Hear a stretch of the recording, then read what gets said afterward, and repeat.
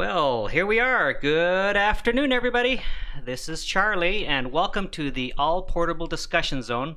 This is a bi-weekly live stream all about amateur radio portable ops.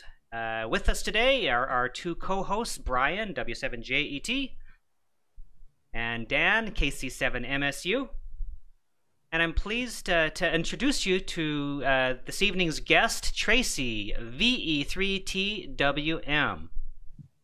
And we'll get talking to Tracy here a little bit. He's a great portable ops guy. Not SOTA or POTA, or maybe he's done a little bit. We don't know. We'll find out. But he definitely knows a good deal about portable ops, so we're looking forward to having him. Of course, in the chat room, we've got regular guys out there to ask questions and to make comments, and we appreciate you guys being in there. And so we have a good show tonight lined up, so let's go ahead and do the round robin here. Let me just start with myself today, and I'll just say that over the last few little bit, we've had some fun things. Sandy and I went out and did a Summits on the Air trifecta on Friday. We went up and did 3 summits, and they were all bonus summits out up north of Tucson in the Mount Lemmon area. So 39 points in one trip, but boy, we do feel it, man. We're bushed, but. That's what we had going on. We have a backpacking trip coming up. Sandy and I do into California here in a couple weeks, a week or two, and we'll be doing some more Summits on the Air, and we'll put that out on video as well. But just having a good time. The summer's here, and so enjoying it. So what about you, Brian? What's going on?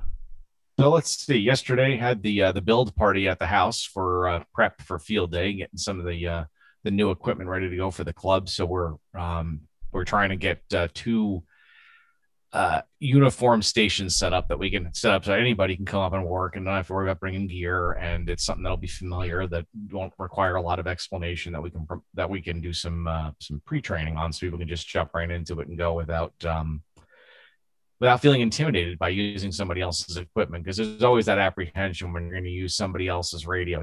You're afraid to touch the wrong thing or break it, because obviously these things aren't cheap, and for some people a $400 radio is a big deal. For others it's not, and so we got that going. I did a little SOTA this last week. I went up on June 1st to ring in the summer bonus season here and activated Humboldt Mountain, which was a good time. I did 2 meters and 440, and then the monsoon actually showed up, and I decided it was a good idea to get off the hill as the thunder was crashing. So I never went on 20 meters for those who were waiting. Sorry about that, but didn't want to find out how conductive I was. Yeah. Cool. All right, Dan, what's going on?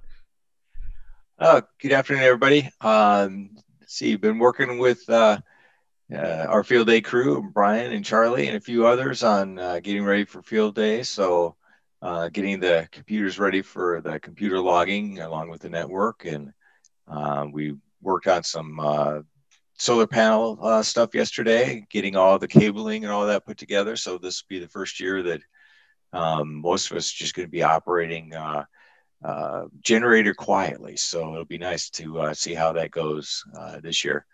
What else? Been doing quite a bit of chasing. Haven't been on a summit in a while, but got to do some chasing. So I chased Charlie and Sandy and Brian this week. So starting to rack up a few extra chaser points, which is kind of nice. All right, and then now here's our guest, Tracy. What you been up to?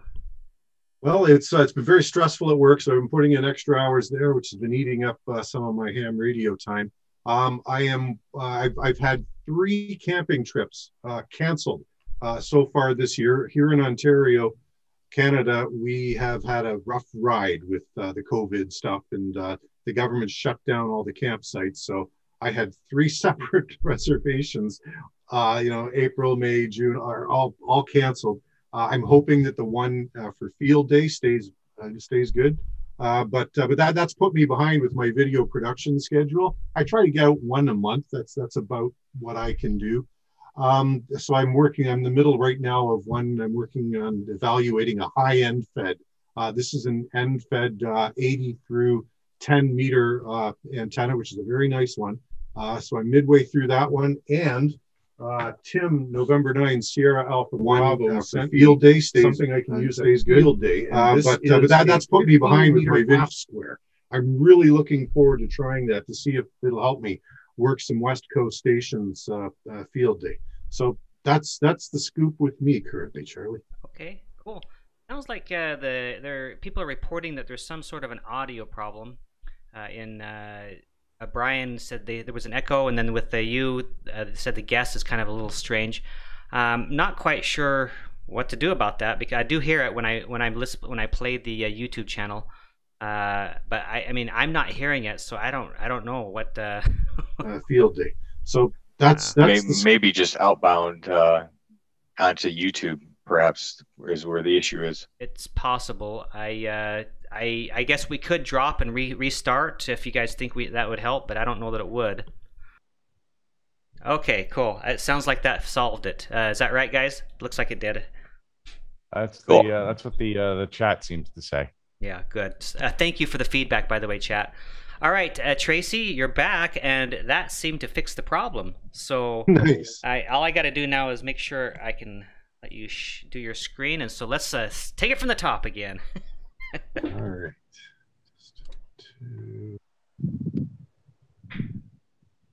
Oops, let's get rid of that. Can you see okay then? Yeah. All right. Yep. Well, first off, I'd like to thank Charlie, November Juliet 7 Victor, for giving me this opportunity. This is my first ever live stream. And you know what? I'm very honored to be here, and I'm going to do my best for you folks. Thank you.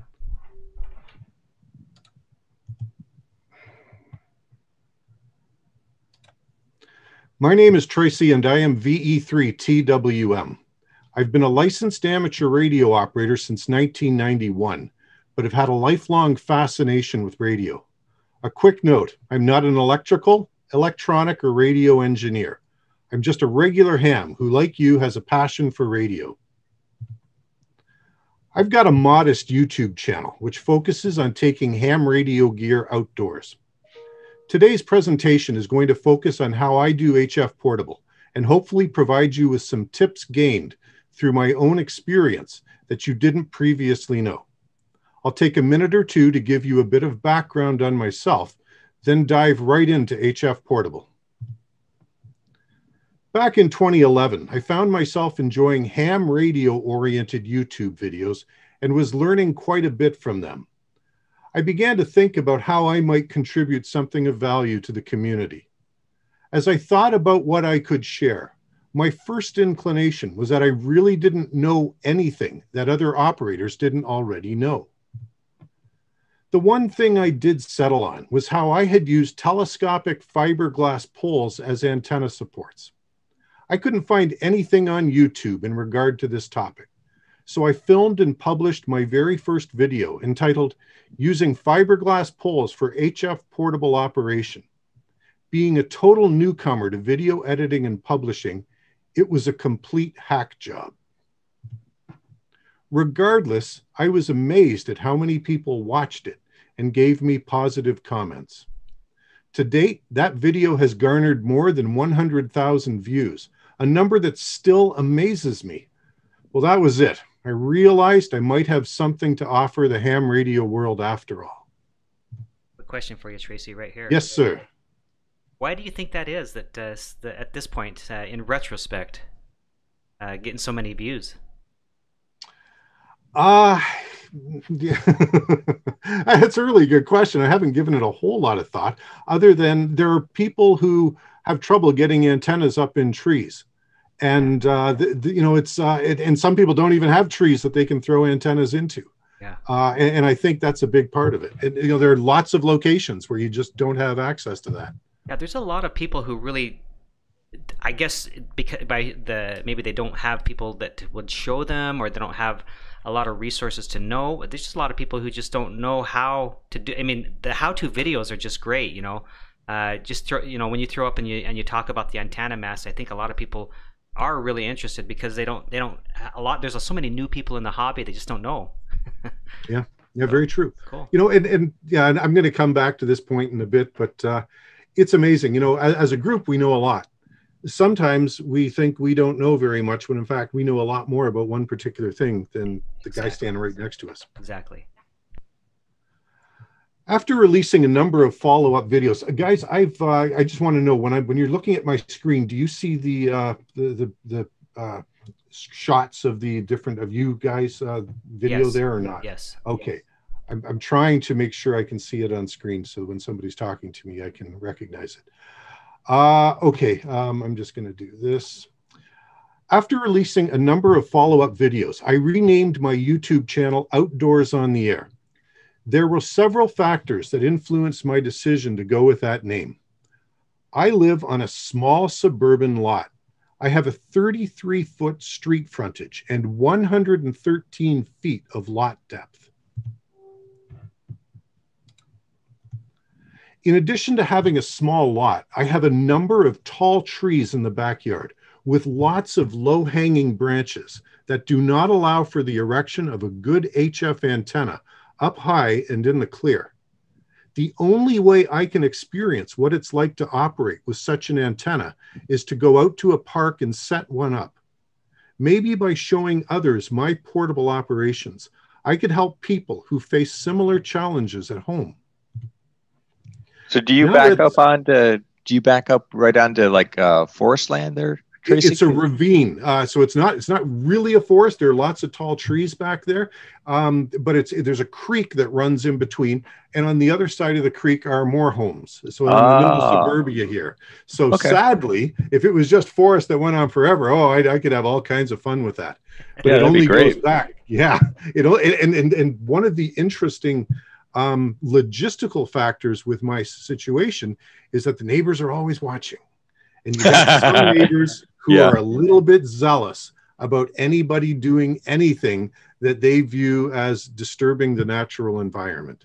So I have a DK5ONV. I'm not quite sure. I don't know if you recognize that call, but he says Tracy is the person who made me become more interested in portable DX. So that's cool. Wow. Well, thank you for that. Thank you very much. You know what, guys, I don't take myself too seriously, but when I hear comments like that, it sure makes it all worthwhile. I mean, I put a lot of work into my videos.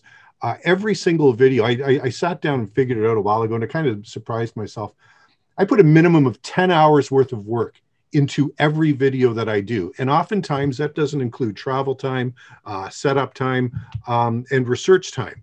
So it's always gratifying when I get comments like that. Thank you very much. Yeah, let me just add, Tracy, I would have to say that it shows, I see a lot of different videos, and it shows that you really put a lot of time and effort into your videos. So congratulations on that. Thank you. Thank you very much, Charlie.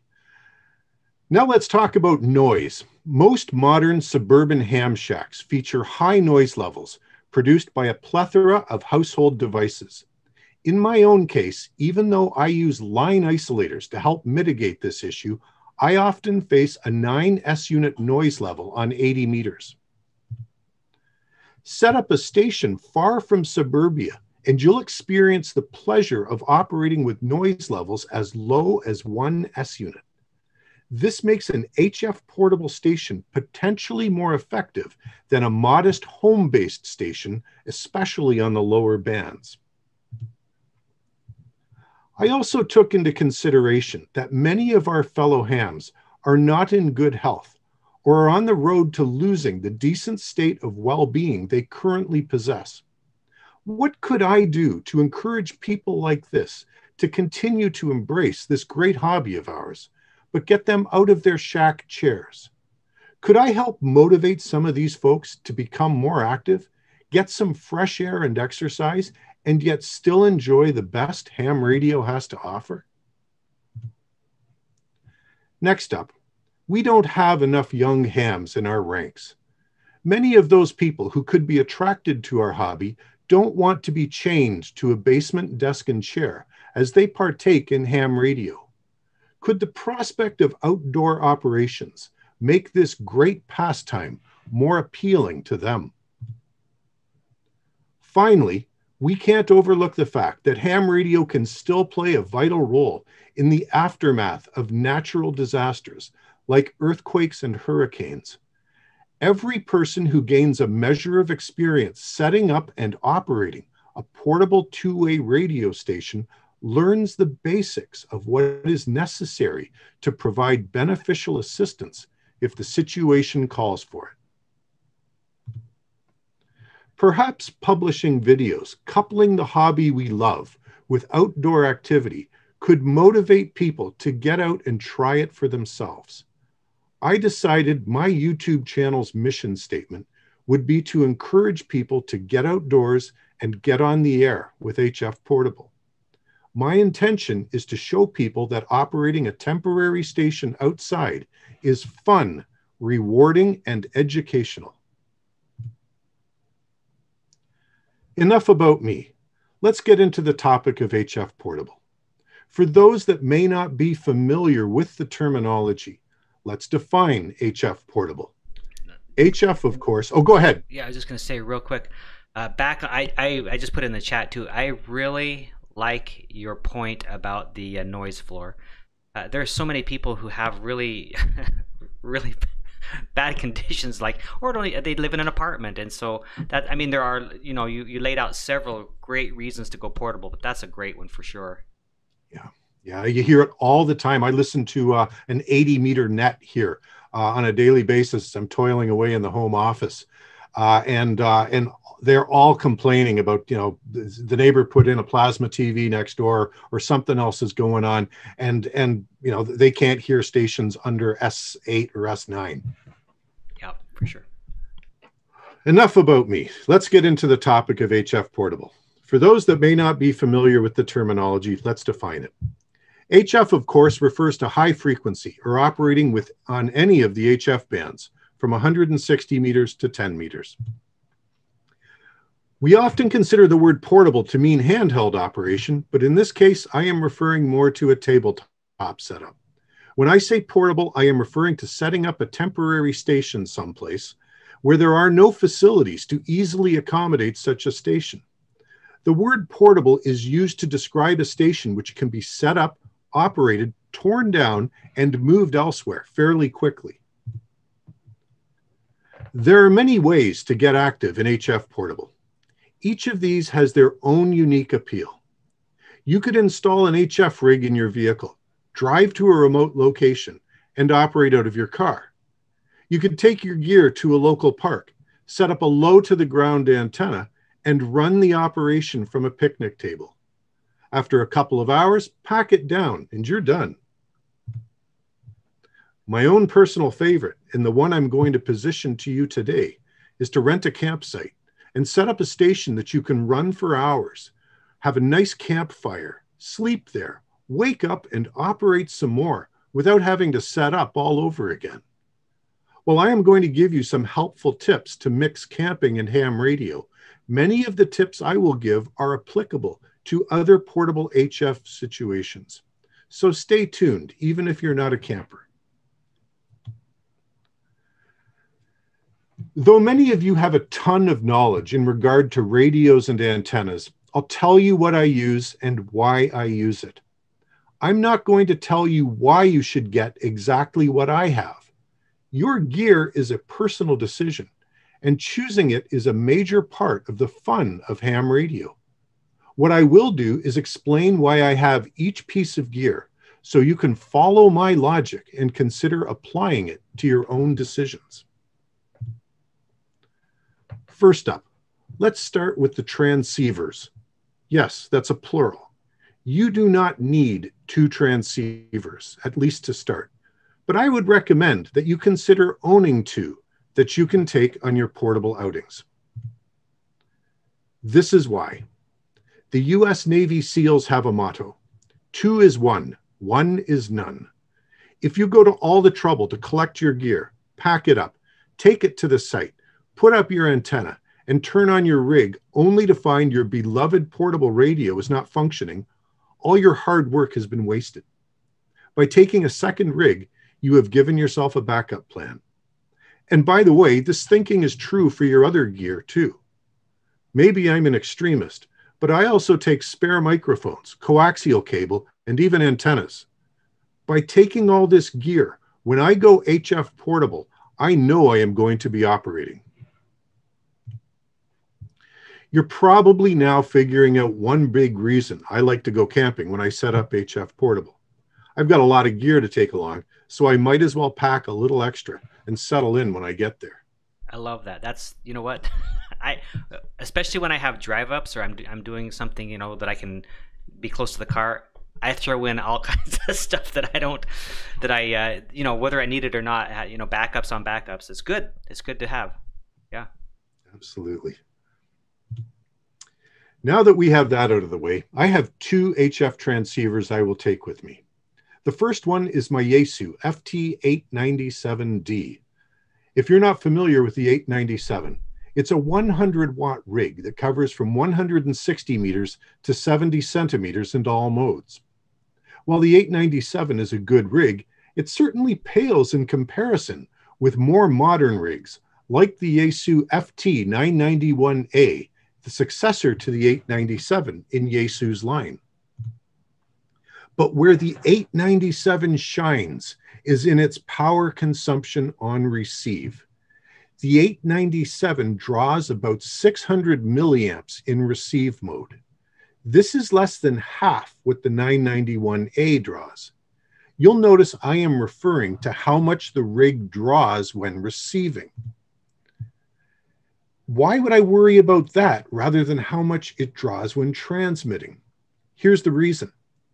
Even if you are in a contest situation where you are transmitting a lot, the chances are excellent the rig will be in receive mode far more than it will be in transmit mode. The lower the amps a receiver draws, the longer your battery life will be. We'll talk more about batteries in a moment. Back to the 897. In addition to the relatively low current draw on receive, as previously stated, the 897 provides access to the VHF and UHF bands. It's easy to see how this capability could be useful in an emergency situation. When I do operate HF Portable with the 897, I run it at 20 watts. I know what many of you are thinking at my mention of that. Why in God's name would I only run 20 watts from a rig capable of 100? Here's why.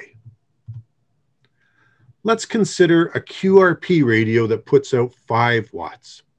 If I wanted to increase reception of my signal at the receiving station's end by 1 S unit, I would need to quadruple my output power, presuming I am continuing to use the same antenna system.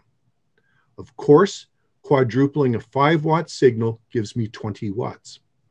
If I want to increase my signal at the receiving station by another S unit, I would need to pump out 80 watts. That would put a serious drain on my battery and reduce my operating time significantly. In my estimation, bumping power up to 80 watts is not worth doing for a 1 S unit increase. I mentioned I take 2 rigs with me. The second portable rig in my stable is an ICOM IC703. This is a QRP rig that tops out at 10 watts RF output. It covers 160 to 6 meters in all modes.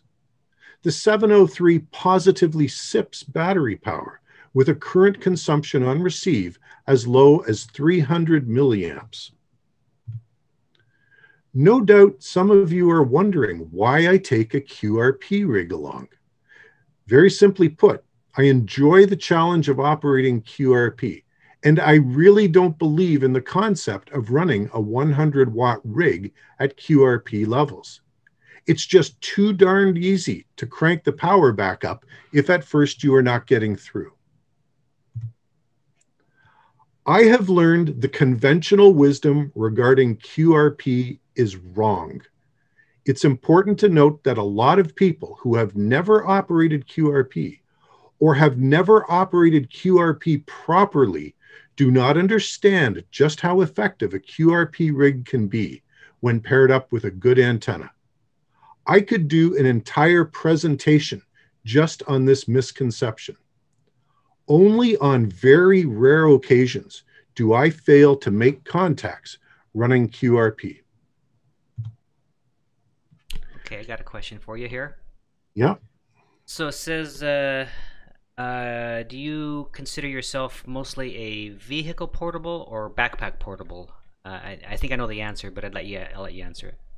Yeah, primarily car camping is my forte, where you drive the car up to the campsite and set up there. I do backpacking. I have done backpacking.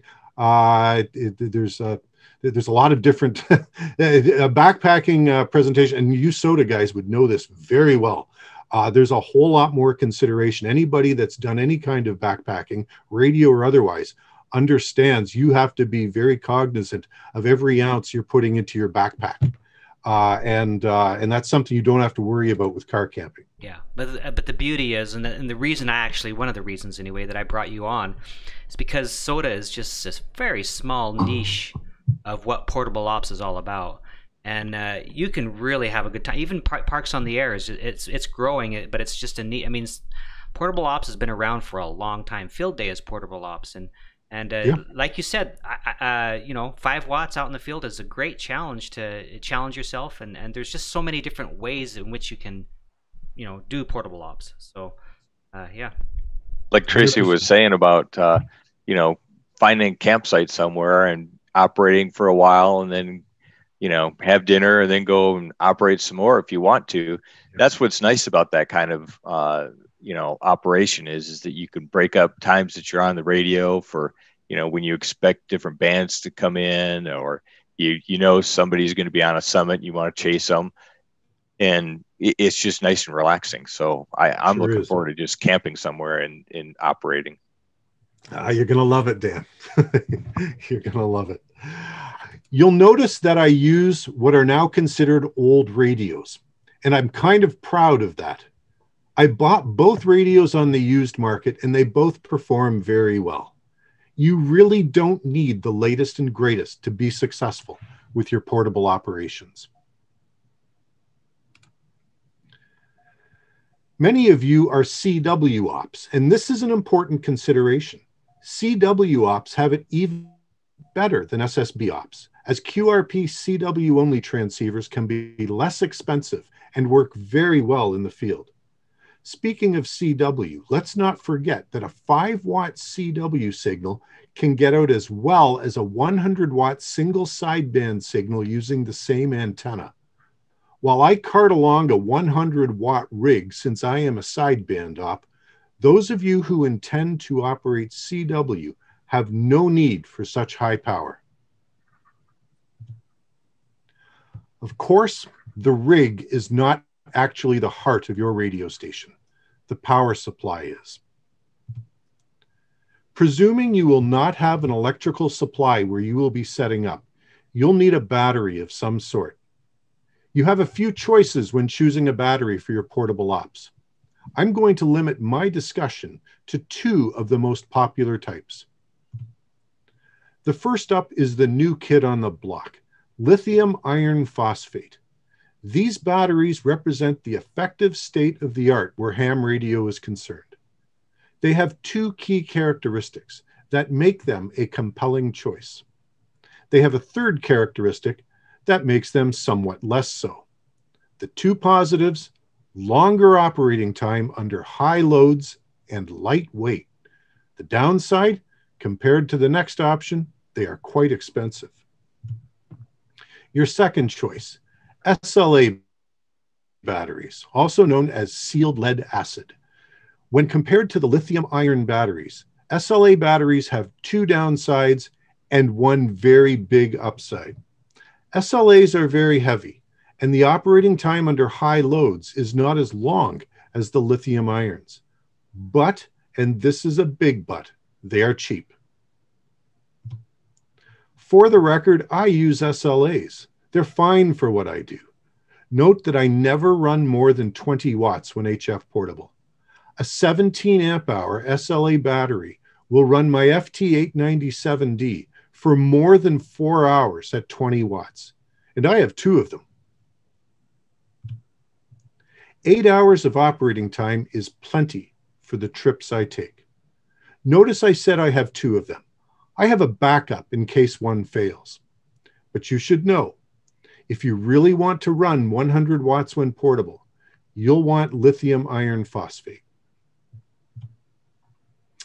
After the power supply, The antenna system is the absolute most critical part of your station. First, I make a point of using the term antenna system. You must take into consideration the coaxial cable, any devices inserted into the cable, like antenna tuners and line isolators, and the antenna itself.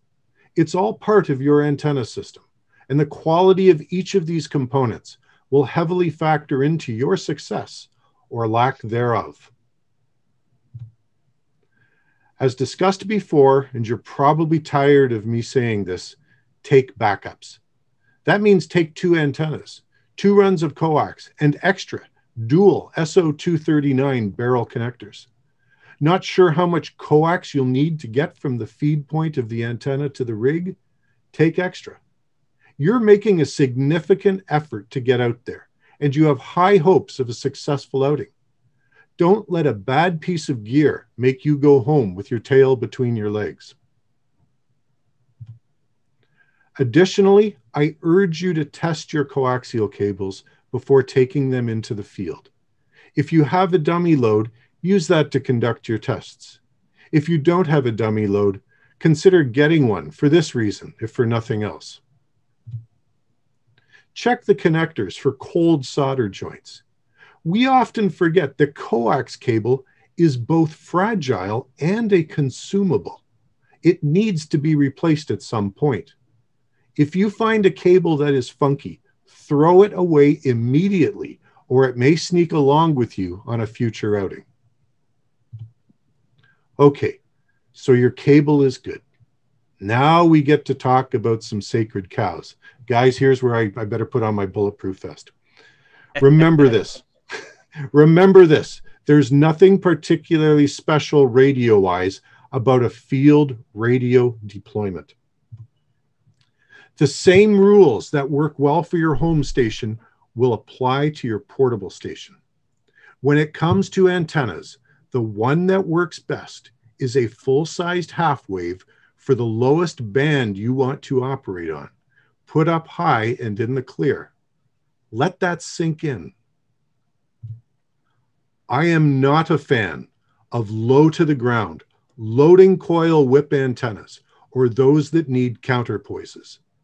A lot of hams equate HF portable operation with these compromised and often expensive antennas. Yes, there are a lot of hams using these antennas for portable ops. Yes, they make some contacts. But I want you to think carefully about this. Have you ever heard someone say, this antenna really works. If I can hear them, I can work them. I cringe every time I hear that statement. It doesn't mean a thing.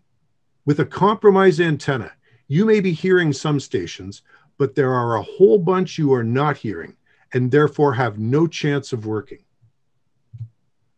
To have an effective portable station, you must have an antenna that will approximate the performance of a typical 100-watt home station.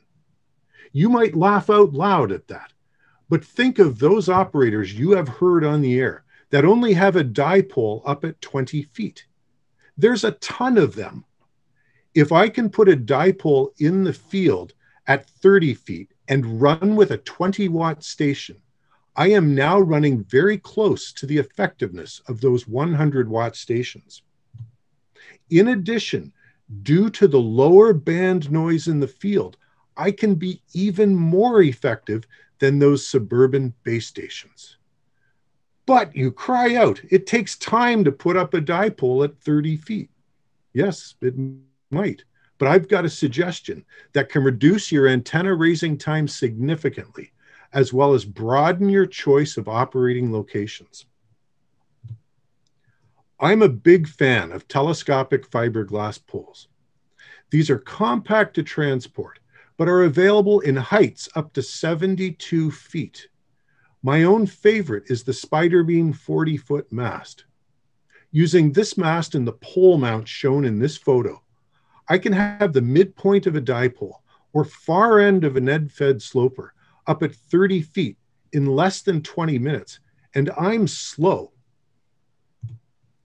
Why put the wire at 30 feet and not 40 feet if the mast is 40 feet high? Because the poles get thinner near the top and will bend. At 30 feet, the spider beam is still stiff enough to hold the wire up while standing straight and tall. You could put the feed point of the dipole or end or middle of the end fed a bit higher than 30 feet, say 33 or 34 feet, but that's not enough to make a noticeable difference in performance. Note the antennas I am referring to are full half-wave antennas. I don't use compromise antennas in the field. I will only erect full-size wire antennas for the bands I wish to operate, and those I will put up as high as I can get them. For example, if I want to operate 40, 20, and 15 meters, I will put up a 40-meter dipole or end-fed antenna that is also resonant on the higher bands. Of course, if you plan to operate on 40 meters, you are going to erect a 66-foot wire, and you'll need an appropriately sized site to do that. All right, got a comment, or well, there's a few comments. I had an idea. And questions. So one of them is from Joseph VE3GKT. Hey, Joe. I know Joe. Good. Does Tracy use modes other than the SSB? Does he know code? Has he tried the digital? Had tried digital at home or in the field?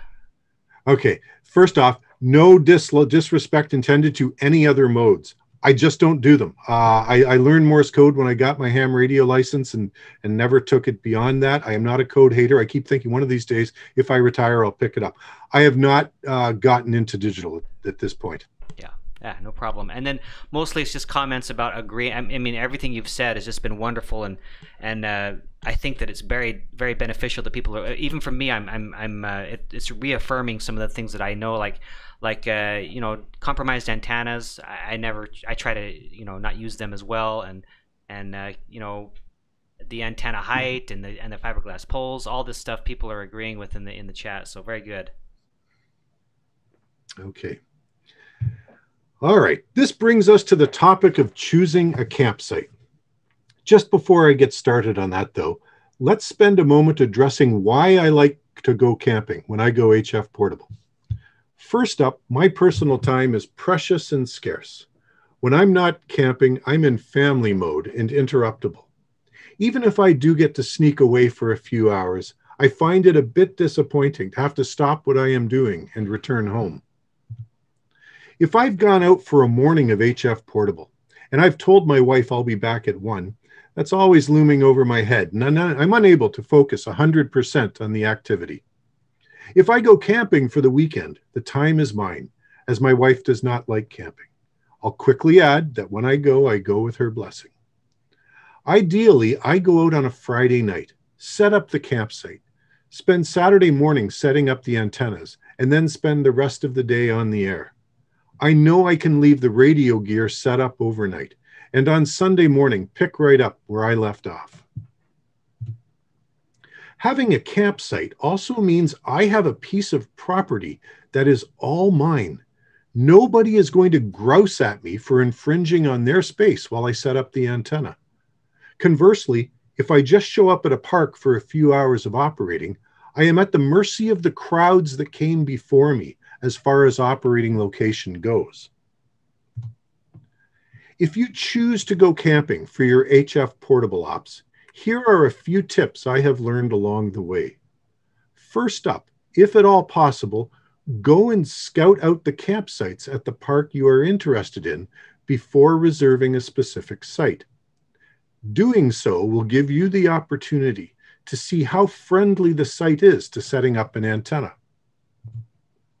Is the site wide open or covered with low-hanging tree branch bramble that would make getting your wire up high an issue? Is the site long enough to allow you to set up a full half wave for the lowest band you intend to operate on without putting a big bend in the antenna? Does the site provide shade for the operating position if the weather is hot? Is there a natural wind break for the prevailing wind? Is the site on a hill or down in a dip? Of course, the higher the site is above surrounding terrain, the better. Finally, you might be interested in having some privacy to avoid unwanted attention while setting up and operating your station. One thing I've started doing when booking a campsite is checking the descriptions on the online booking sites where available. When I am planning a trip to a park I've never been to before, and it's too far away to visit in advance, I look at the descriptions for size and some of the details I've mentioned. I also don't mind paying a few extra dollars for a site that is listed for large mobile homes. Even though I drive a car, those larger sites give me the space I want to get a longer wire up comfortably. Well, you got your gear all ready to roll. You've got your site booked. Now you have to deal with potentially the most important logistic of all. You will need shelter if you're camping, or if you will just be out for most of the day before retreating to the world of modern conveniences. Unless you live in, sorry, go ahead. I'm sorry to interrupt. Should have caught you just before you got going into the shelter stuff. Yeah. When you're talking about the camping and hanging out there, do you get much interaction with the public? Does anybody come over and talk to you? What's it like there in your area with that? It can be. Last time I was up doing field day, this would have been last year, because last year all the campsites were closed here in Ontario. But the year before that, I had a steady stream of people through. You see, there was a great big group campsite next to my campsite, and the park I was in is famous for rock climbing. There's a limestone cliff, and I had rock climbers coming over, and I guess they were going back to their site and telling the others about what I was doing. So I had a steady stream coming back and forth, learning about ham radio. And that was nice. Yeah. So what's your philosophy on that? I mean, like for example, there's a guy I'm sure you know, the WGOAT. The GOAT, Steve, who he makes up cards and hands them out when and he's a great ambassador for ham radio. Some people I know don't really like to interact much with people, but I think most people do. What do you do? It's a balance for me. Oftentimes when I go out, I'm out by myself, and that means I've got to keep eyes on everything, right? So if there's a group of people that come over and want to know about ham radio, I have to stop the radio stuff and then focus in on those people until they leave. That means no radio during that time. And I don't mean to sound selfish, but you've got to be careful. You've got to be wary. I'm open to telling others about ham radio, and believe me, I love to talk to folks about that and have no problem interacting with the public. But it's just a bit of a balance. Sometimes it's like, I'd sure like to get back and operate the radio, if you can understand that. Yeah, I agree. When I'm up on a summit and they get approached, I would love to spend more time talking to them and explaining in great detail what I'm doing, but my answers are usually pretty short because I'm usually in the middle of a pileup. Yeah, sure. Absolutely. Yeah, same here. That's always the hard part, is especially when you're doing code, because for me, I'm not quite at that level of proficiency to be able to do two things at once. So I have to stop what I'm doing, and it's not easy to sit there and give the explanation. Some people are, basic curious, and then you always get so what are you trying to talk to Mars? All that stuff, which I'm sure every one of us has gotten that question. You talking to UFOs? Yeah, no. Yep. Actually, I usually tell them, yep, they're going to be here any minute. So go ahead, Dan. Sorry. Or they ask, oh, do they still do that? I didn't realize that was still a thing, Yeah. That's right. But and then they show you their cell phone, say, "Oh, couldn't you just use this?" Yeah. Yep. I was at Lake Erie, filming my most recent video on the shore of Lake Erie, and this was in a provincial park. And I had my 50-foot DX wire mast up supporting an off-center fed 80-meter dipole. And two people at different times came up to me and wanted to know why I had such a long fishing pole. There you go. Is right. Okay. Continue. Yep. Okay. You've got your gear all ready to roll. You've got your site booked. Now you have to deal with potentially the most important logistic of all. You will need shelter if you're camping, or if you will just be out for most of the day before retreating to the world of modern conveniences. Unless you live in the desert, or if the weather report is extremely favorable, count on rain. Even if it doesn't rain, you might have to deal with hot, humid weather or high winds. The old Boy Scout motto is, of course, to be prepared. Just as we don't want to curtail an outdoors radio excursion due to equipment failure, why call it quits just because the weather isn't favorable? Pack clothing options and shelter gear for all possibilities. So let's run down the list of my go-to shelter choices. My primary shelter is a 5-man tent. The inside ceiling height is almost 6 feet. A tall inside height makes all the difference, not just from a practical perspective, but from a psychological one. You won't feel as claustrophobic in a tall tent. The biggest issue you'll find with tall tents is that they may not stand up well in strong winds. To help mitigate this, use all the tie-down points provided on the tent fly and stake them out securely. My tent is not a cheap Walmart special, but you'd better believe I started out with one of those, then later upgraded. The tent is large enough for me to set up a wide table and still have room for a sleeping pad and my sleeping bag. If you do have a less expensive and less weather-worthy large tent, and you're expecting rain, raise a tarp over the tent and make certain it's not resting on the tent if at all possible. This will take the bulk of the rain and drain it off to the sides, not giving it the chance to soak through the tent fly and roof. Also, put a large tarp on the inside floor of the tent in case water starts to pool inside. Make sure the tarp is a larger dimension than the tent floor. This will help keep the water from getting on top of the tarp. Packing a large sponge for mopping up is a good idea. Installing the inside tarp has the side benefit of keeping the tent floor clean, as it will not be exposed to dirty, muddy footwear. After your portable operation, you'll find it's a lot easier to clean a tarp than a tent floor. Now, if the weather is going to be hot, you're not going to want to be inside a stuffy tent. You have multiple options for this situation. A tarp set up over your operating table will provide some relief from the baking sun, but still allows for refreshing breezes to come in. In this situation, try to find a place on your site with some natural shade and set up there. Be mindful the sun is moving, so it's best to choose a spot that will provide shade in the afternoon. My favorite warm weather shelter is my Eureka No Bug Zone. This is simply a tarp with mesh walls that can be pulled aside when there are no mosquitoes or black flies to contend with. When the bugs are an issue, keep the mesh walls in place and you can operate without QR mosquito. This shelter is much easier and faster to erect than a tarp. One final point about your shelter. Before choosing your shelter placement, see if you can discern where water will pool in the event of heavy rain. You'd be much better off to put your shelter on the high side of the slope rather than the bottom.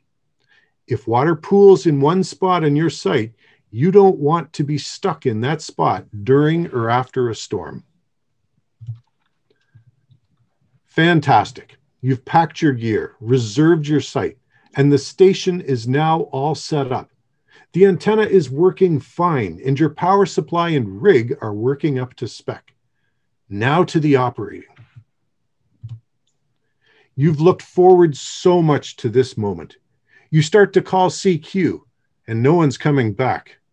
If you're running low power as I do, be patient and persistent. If necessary, change tactics. Rather than call CQ, I will look for nets to check into and special event stations to put some contacts into the log. They are listening, and as long as you are using a good antenna up high, you'll probably be surprised at the positive signal reports that come back your way. I like to go out HF Portable on weekends when a contest is running. I find this gives me the best chance of making contacts, as there are a lot of stations calling CQ and listening for responses. During contests, I tend to spend my time on 40 meters and 15 meters. In general, I find 20 meters is just too crowded during the big contests. In 2019, when everyone was complaining about poor HF conditions, while camping on the CQ Worldwide Single Sideband DX Contest weekend, I ran 5 watts from a Yaesu FT817 and made QRP contacts to South America, Europe, and Africa. It was pouring rain and cold outside, but I was happy and warm inside the tent, living my ham radio dream. I haven't mentioned this up to now, but here is a bit more background info on myself. I don't sleep well, and I haven't for many years. As a result, I often suffer from serious fatigue during the day. I have recurrent neck issues that come from sleeping in awkward positions. The pain that results often ends in migraine headaches. I experience all of these things while camping and operating HF Portable. The bottom line, if I can participate in this kind of activity, chances are you can too. One final note. Earlier on, I mentioned that I realized I did know some things other hams could benefit from. No matter how long you have been a ham, you do too. Don't make the presumption that everyone else knows more than you do.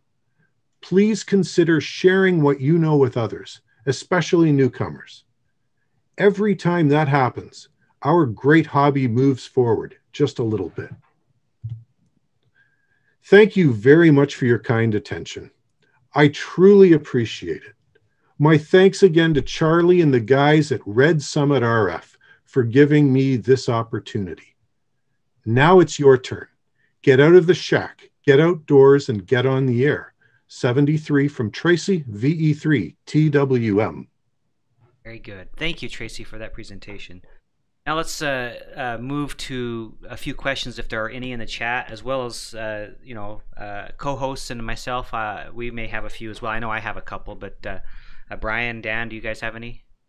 Yeah, I have one. I noticed, Tracy, it looked like in one of your pole setups, it looks like you have a extra PVC pipe that you use, and you tether that down so it's vertical, and then you slide your mast right inside there. Yes. Okay. That's exactly right. I've actually got a couple of videos on my channel showing how to create one, essentially. But it's a beautiful little thing. It's not my idea. Just I want to give credit where credit is due. Ron at the High End Company in Holland tipped me off to this, it is essentially, it's about 4 feet tall. It's a PVC pipe that's wide enough to accommodate whatever pole you're using, and then you just anchor 4 guys off the top of this thing to pegs which go into the soil. It's brilliant. It allows you to raise the mast virtually anywhere that you've got soil. I mean, you could even use it with concrete blocks if you don't have soil. Really fast and easy way to deploy a mast. Nice. Brian? Hey, Tracy, so have you thought about, I haven't been able to tell, do you use a hand mic all the time, or do you use a headset with a foot switch or a hand trigger? Good question, Brian. I always use the hand mic, and the chief, well, a main reason for doing it is my YouTube videos. I want people to be able to hear the audio. So I've got the speaker cranked so that you can hear it when I'm recording with the camera. So always hand mics. And I don't know, I've never found that to be a problem. Okay. Question from Vinny C. About how far from your campsite do you park? How far do you have to lug the equipment? Most of the campsites that I have worked from are in, mere feet to get to the car and back. Your car is almost always in plain view right there. And I know that there are some folks that live in places where you have to really keep an eye on your stuff. I think I'm very fortunate to live in an area where this is less of an issue. So the campsites here in Ontario anyway, you park really close to where your tent and everything else is. Yeah. Patrick Meyer has a question too, but let me add to that. I know that there are some people out there that all they do is soda. Some people out there, all they do is Parks on the Air. I'm really happy to hear about this that you are kind of a car camping guy, because I love car camping. I love car camping and taking the radio out and doing portable. This is just as fun for me as doing Summits on the Air, believe it or not. It's all fun. And so, some of the tips that you've given in your video, your presentation here were just amazing. I'd be like the tarp underneath the tent, and at the bottom. I never thought of that. We always just take a broom and sweep it out, but that's a great idea. So very good. Let's see. So what logging software do you use is his question. Yeah, we were talking about this before we went live. It's the pen and paper method. So when I get back, yes, it's old school. The pencil never crashes. It sometimes breaks and I have to sharpen it. But then I bring it back home and I put it into my MacLogger DX software. Okay. What do you think is your average drive? How many hours do you usually travel for most of the parks that you go to? You know what? I'm very fortunate in that there is a park about 25, 30 minutes from home, which is my home park, if you will. And I've done quite a bit of stuff out there, but they've been shut down entirely. They're not doing any camping for the entire length of the COVID, and they used to do year round. So I haven't been able to go there. Any park, geez, I'm all over the map. So it's Lake Erie. Last fall it was at Lake Superior. That was a 12-hour drive. Lake Erie was 2.5 hours. There, aside from my home park, where if I want to just show off an antenna quickly, I'll do something up there. Then I could be 2 hours from home. I could be a lot further than that. Sorry, I can't put a finer point on it for you, Dan. What, Tracy? What would you say, if you could think of it? Maybe there isn't one that stands out, but what would you say your most memorable portable ops experience was? Ah, man, yes. So there's a couple that come to mind for different reasons. The first one is I did one 2015 CQ Worldwide. So here in Ontario, late October is really iffy weather. It's rainy season and it's usually very cold. I went up there. I bought a brand new 27 amp hour SLA battery. I took it up to the site. We got everything all set up, and I fired up the rig and receiving beautifully. Go to hit the transmit on the Yaesu FT817. The power just dropped, and there was no power to the rig every time I keyed up the transmit. The battery had died on me, and I didn't take a spare. So that's the sort of thing that becomes very memorable and helps me, because now I always take multiple batteries along, as I alluded to in my presentation. Then there was the one that I put in my presentation about working Africa, and South America on QRP, at a time when everybody else is complaining. Later that night, you didn't see it, but that was on a Sunday night. That was the tail end of the contest. I came down with, and it was even while I was operating, I came down with one of my migraines, and I had to leave the park. And I literally, it was all I could do to pack up the expensive stuff, even though I was booked there for overnight, to pack up the expensive stuff and drive home. I actually, too much information. I threw up a couple of times at the site. I was feeling so awful. But that's another memory. It's like victory and defeat all rolled into one. It wasn't really defeat. It was just, what I have to go through sometimes with this stuff.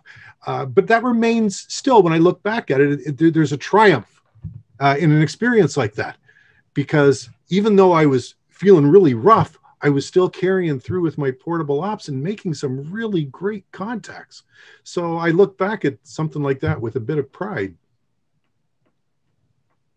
All right, cool. 2 more questions in the chat. One you may have already just answered. One was, do you recharge somehow, or do you just take the battery power that you need for the whole weekend? Yeah, so I take enough batteries that I don't have to recharge. And I know solar is a big thing, and a lot of guys are into it. I haven't made that step yet because I've got like I have had SLA batteries. If you know the right people, they'll just give them to you. My primary SLA batteries came from a server room. They were backing up servers, and they had fallen to a point where they weren't good for that application anymore, but they're still perfectly fine for running my 897 in the field. And so for no money out of pocket, I now have 3 17 amp hour SLA batteries. If I'm taking the 703 and planning on running with the 703, it doesn't need all that power. So, I could run a 703 for a full weekend with a 12 amp hour SLA battery. I still have plenty of juice left. So I typically take a 7 amp hour and a 12 amp hour when I'm planning on running the 703. Very good. The other question is, do you have any, what are your plans, if anything, for your YouTube channel, future plans for the channel? Anything different? Or? Boy, so, and this is, I don't like to produce videos just to produce videos. This is a blessing and a curse. I won't just quickly bang off a video because I found something interesting.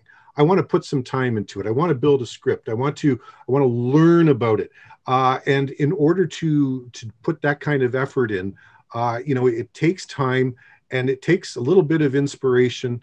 And there have been times over the past couple of years where I'm literally asking myself, what am I going to do next? Because I don't know. I haven't got any ideas. And then something comes along and I get into it. So it's always a challenge. I'm going to continue my circuit of the Great Lakes. I wanted to activate all 5 of the Great Lakes. I've done Superior and Erie now. I'm hoping the border opens soon so I can go over and do Michigan. There's some folks over in Michigan and Wisconsin that I'd love to do. I'd love to get on camera and spend a video with. There's stuff like Tim Ortiz, the November 9 SAB, who sent me this 15-meter half square. I love working with unusual antennas. Yeah. And that to me is a whole lot of fun, and it's mentally stimulating. So as long as that stuff continues to come down the pike for me, then I'll have some ammunition and I'll be able to keep on going. Yeah, it's kind of you almost kind of answered it. I was wondering also what one of my questions is what kind of goals do you have set for yourself for the future as far as portable ops goes? And that's kind of, you said there was a circuit you wanted to do, but anything else? I mentioned it a little bit in my presentation. The vast majority of hams don't get QRP. They don't get it. They think it doesn't work. They think, life's too short for QRP. The other station's doing all the work. You guys have heard it all before. It's not true. I'm almost to the point where I want to evangelize this to help people see that you're wrong. That's the conventional wisdom, and it's just not true. You put QRP transceiver on a big antenna, and an antenna that's decent, full size, you are going to be shocked. I mentioned earlier that I listen to an 80-meter Ontario-based net every day, and they had their 49th anniversary a number of months ago. And one of the controllers who came on decided it would be fun to ask people to turn down their power every time they checked in. These guys who are used to running 500 watts, a kilowatt every day, day in and day out on 80 meters to check into this net, were all of a sudden running 10 watts, 5 watts, 25 watts. And everybody seemed to be shocked at how well these stations were coming in because they were using their home station antennas. QRP works.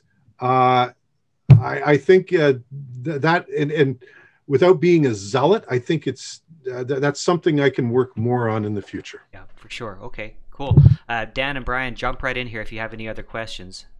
Well, just Tracy's point about QRP, I mean, if you just look at the number of POTUS stations, for example, that are making contacts from park to park, I mean, that's, generally, on relatively level terrain, and there's plenty of that going on, and plenty of those guys are working QRP, so it does in fact work very well. 100%. Yeah, I mean, other than field day, where we usually, for the CW station, we usually don't run more than 50 watts because we don't need it. I've never one time. I think one time I've done QRO for portable ops, but everything I've done SOTA wise has been lately 4 watts or less, because that little CW rig I have is all it does is 4 watts, and I've made plenty of contacts on that radio all over the place. And even when the band conditions were better with regards to the 817 before I became proficient in SOTA or CW, excuse me, I made plenty of contacts on 12 meters, good contacts. I had a summit to summit with Hawaii on 12 meters when the band was open. So it's not so much, it's more about the antenna and how you set up, and really your operating skill. Once you learn and you understand how everything works, you don't need a whole lot to do a whole lot. Yeah. And when you're on a summit, you're sitting on a great big tower there too, right? It's it's a beautiful thing. Yeah, it is. Yeah. So there was another question. Have you encountered any wildlife that you can recall that was interesting? I mean, the question really is asking about wild boar, and I don't know whether it was asked in jest or if it was a serious question, but do you even have wild boar up there? Yeah, not yet. I understand they're moving north, but we haven't. Was out at field day a couple years ago, had a skunk, had a raccoon, had fireflies. I was out filming a video in a nearby park 3-4 years ago. A deer walked right behind the camera. The damn thing was camera shy, so I wasn't able to get it on the video. Yeah, once in a while. I'm still looking for the big guy though. The bear, Sasquatch. Oh yeah.